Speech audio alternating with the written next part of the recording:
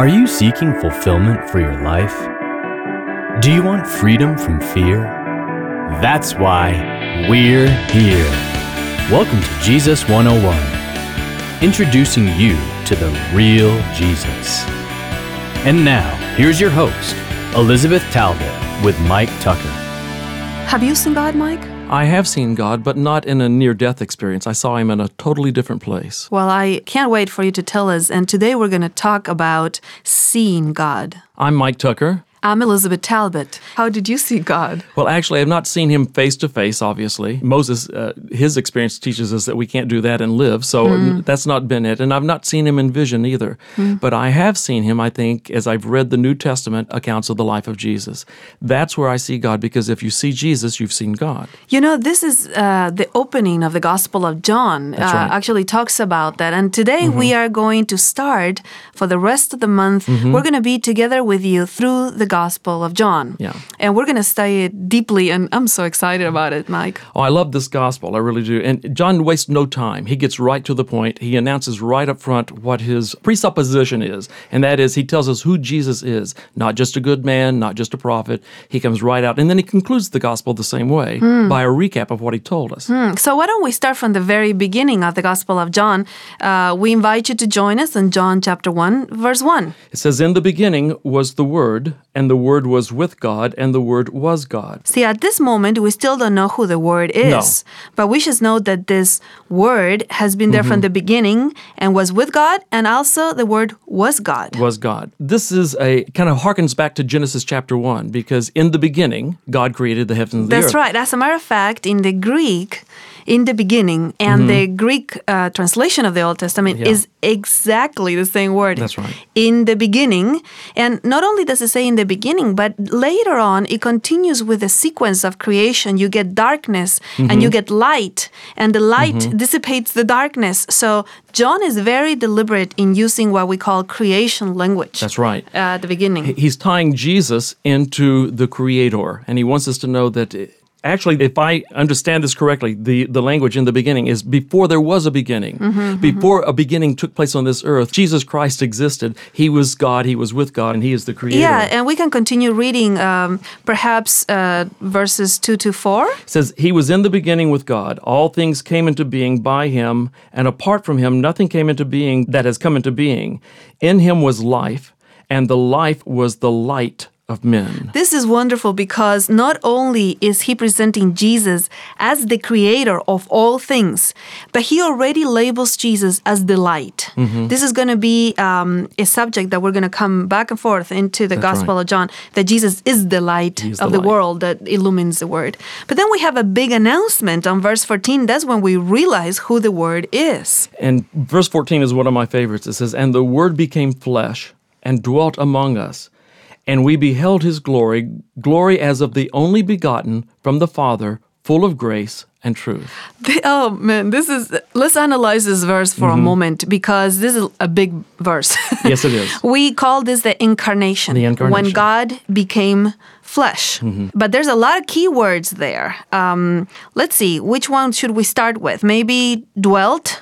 Dwelt is tabernacled. And it's the same word is translated in the Septuagint for the tabernacle that was created in the wilderness. That's right. See, maybe we should say the Septuagint, again, for those that are not familiar with the term, is the Greek translation of the Old Testament that was originally written mostly in Hebrew. And it happened many years before Christ, about 200 years before Christ. So many of the people in the New Testament used this Greek translation of the Old Testament.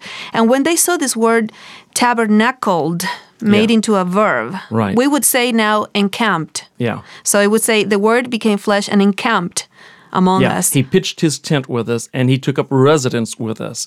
But again, in the same way that God dwelt with the children of Israel there in the midst, in the center of the camp, so that all could see. You know, when I read this word, I imagine God so badly wanting to be with me. Yes. That He took His sleeping bag and said, I'm going to live with them. That's right. And I'm going to become one of them. I'm moving into your house. I'm sleeping in the living room on the couch with my sleeping bag, is basically what He's saying here. That's right. I came to be with you. And that to me is one of the most comforting thoughts ever, because sometimes you feel all alone in this world.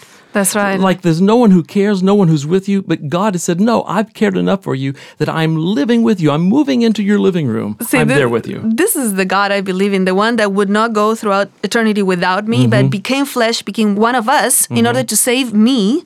And there's more words here. It says that we saw his glory. Yes. And again, that word glory, doxa, is the same word, again, the Greek translation of the Old Testament, the Septuagint uses to describe the Shekinah glory of God. Yes, this is the glory. See, remember many times the tabernacle used to be filled with glory. And here we have God tabernacling with us. Right. And now we fully see his glory. See, back then we saw his glory, but now we're seeing fully his glory. And it says why?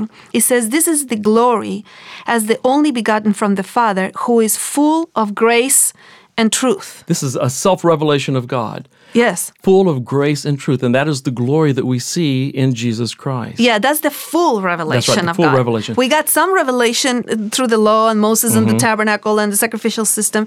And actually, he says this in verse 17, if you want to read it. It says here, for the law was given through Moses, grace and truth were realized through Jesus Christ. So here is saying, look, we've seen the glory, we've been in the tabernacle, we understand that God revealed himself through his law and through Moses, the mediator of the law, but now we're seeing even more.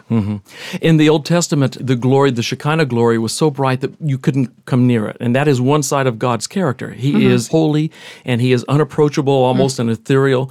But there's another side of God's glory. The full revelation is seen in Jesus Christ, grace and truth. That's right. So let's look at a couple of passages in the Old Testament. The first one I want to invite you to go to, both of them are in Exodus, by the way. Exodus chapter 34, verse 6, is when Moses saw God. Moses had asked God to see him, and God said, okay, you're going to see my back. That's right. You can't see me because you'll die. Yes, but I'm going to let you see some of me. And oh man, I would have loved to be hiding there with fly Moses. on the wall with Moses. As God placed him in the cleft of the rock, put his hand over him, passed by, and declared himself to Moses. Yes, and this is what God revealed of himself, and this is what Moses said when he saw that little piece of God, whatever it was that he saw, in verse 6 of chapter 34 of Exodus. Exodus 34, 6. Then the Lord passed by in front of him and proclaimed, the Lord God, compassionate and gracious, slow to anger, and abounding in loving kindness and truth. See, here we have both words, the gracious and the truth. And even though it's not fully being revealed yet, because the full revelation of grace and truth are in Jesus Christ. That's right. When Moses saw God, he already said,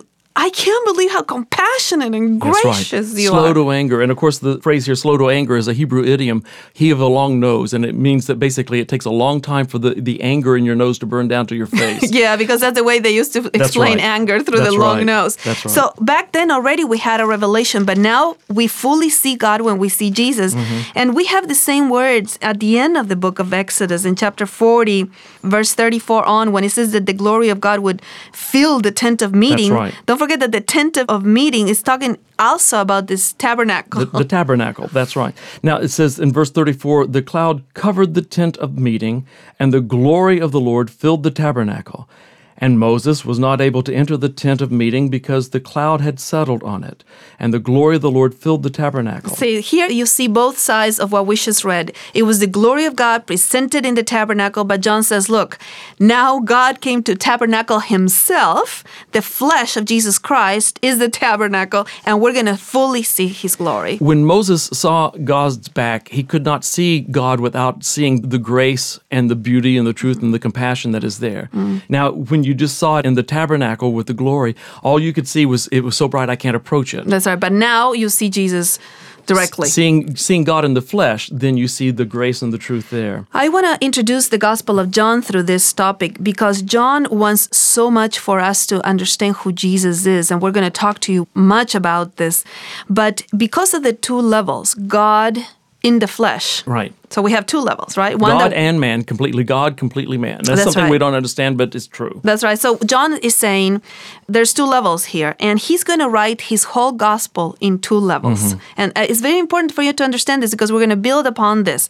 There is a side that meets the eye, and then there is the side of faith. Yeah. One is divine, one is human. That's right. And there's only one bridge between the two levels. And that is belief. Belief. So belief is so big for John that he will use the word more than 90 times. That's incredible. Yeah, either the verb believe or the word faith, which in the Greek are the same word. Same thing. He will use it saying, if you believe, you can pass. This is the bridge to see the divine in the situations. So we have Jesus' statement, and then we have the other level, which is the spiritual application, or something that Jesus does, and then there's a spiritual application. Yeah, as well. sometimes you're facing a situation, and you are going like, how am I going to get out of this? And God says, if you believe, you can go to the other side and see the real side of things. God will reveal it to you. Our listeners right now, there are some of you who are facing some very real trials in your life, and you're wondering, number one, am I alone? And number two, is there a purpose for all of this? And what John is telling us right now is, yes, there is a physical side, but there's also a spiritual side to your life. Number one, you are not alone because Jesus Christ is tabernacling with you. And number two, whatever's happening in your life, there's not just the physical reality, there is a behind the scenes, and Jesus will always win that behind the scenes battle for you. Yeah, because Jesus is the light of the world, and He's the one that enlightens the reality. Thank you for joining us today on Jesus 101. For more insights and resources, connect with us at Jesus101.tv. That's Jesus101.tv. Like us on Facebook at facebook.com/Jesus101 Institute and follow us on Twitter at Jesus101 Media. Until next time, live free.